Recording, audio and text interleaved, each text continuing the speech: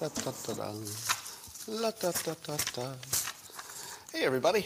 It's time for Coffee with Scott Adams. Sometimes the best part of your day, and sometimes the best part of every day. Yeah. And sometimes it's just the best thing ever. It's hard to decide which it is today, but it's one of those things for sure. And all you need to guarantee the high quality of the day is a cup or mug or a glass, a tankard, chalice, or stein, a canteen, jug, or flask, a vessel of any kind.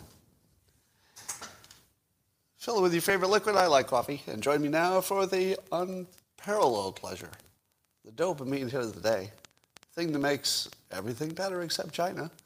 It's called the simultaneous sip, and it happens now. Go. That one was extra slurpy. I think you enjoyed it. All right, well, the Rasmussen people have a new poll out. Very interesting, very interesting. They say that 66%, so two-thirds of likely U.S. voters, think Congress should investigate last year's violent protests. You know which ones I'm talking about? I'm talking about last year there were the BLM and Antifa, mostly, in which more than 2,000 police officers suffered injuries. Did you know it was that high? 2,000 police officers were injured? Why is that the first time I've ever seen that statistic? 2,000? That's crazy. 21% don't think Congress should investigate.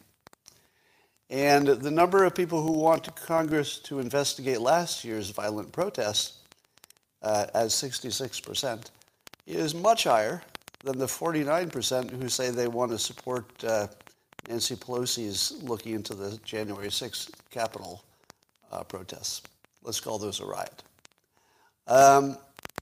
And 42% say they don't support looking into January 6th. So, here's a question for you.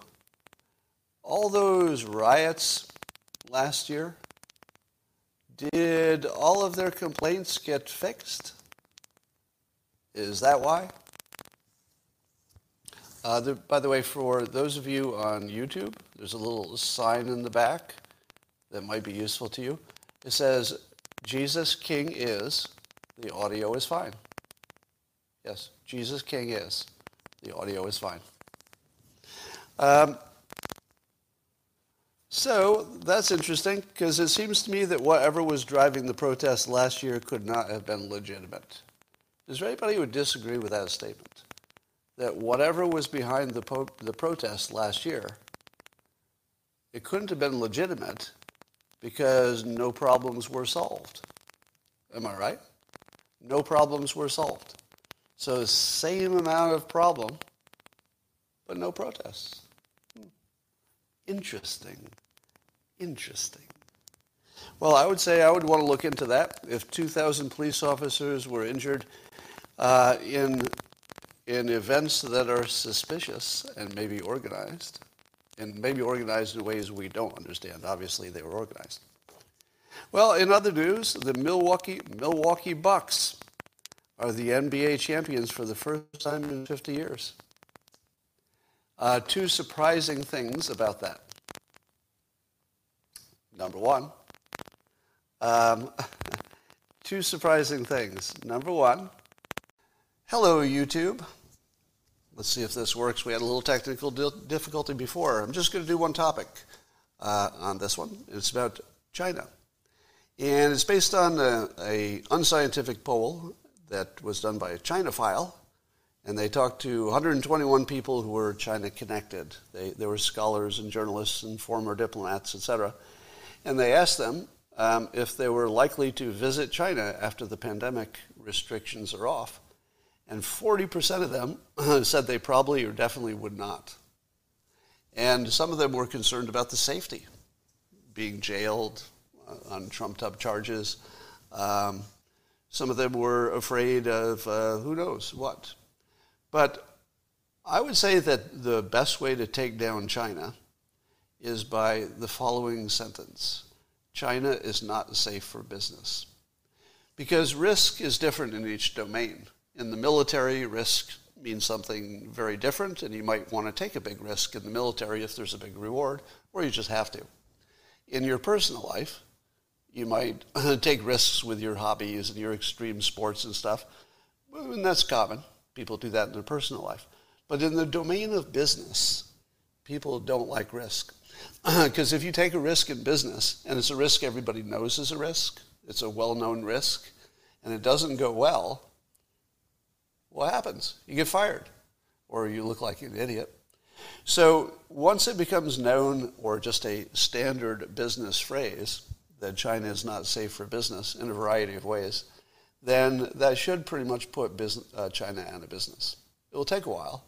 But once other countries realize that the risk of IP theft, the risk of imprisonment, the risk of them spying, the risk of them getting access to your communications, it's just not worth doing business in China because these risks are so well known. If you take a risk that's not known and it doesn't work out, well, nobody's going to fire you for that. You took a risk, it didn't work out, nobody knew. But if you know that working in China is not safe and it doesn't work out, you get fired. This used to be the case with using IBM equipment. Back a million years ago when I worked in the corporate world, it would be said that if you bought hardware from IBM, you'd never get fired. Because it either works or IBM comes in and makes it work. But it's always going to work. So you're not going to get fired because it didn't work. IBM will take care of that. Their competition? Well, the competition might give you a better price, but you don't know for sure it's going to work because they're not IBM. That was the thinking back then. Now things probably have changed. But once that becomes a thing, once it becomes known that something has a risk to it, it's really chilling in the business world. And China has gone way beyond the point where you could say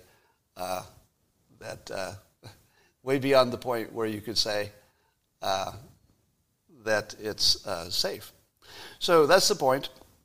I would just like to say one other thing to the people complaining about the audio. Just remember, Jesus King is, the audio is fine, even when it's not. Because sometimes it's not, but I also don't care then. So there's your tip for taking down China, and I wanted to test to see if the reason I had technical difficulties before was because of the content or because of the technology. So this will be a test of that. So that's how to destroy China. Just make it a well-known fact that China is not safe for business, which is completely true. Completely true. So you don't have to lie about anything. And there you are. There's your kill shot for China.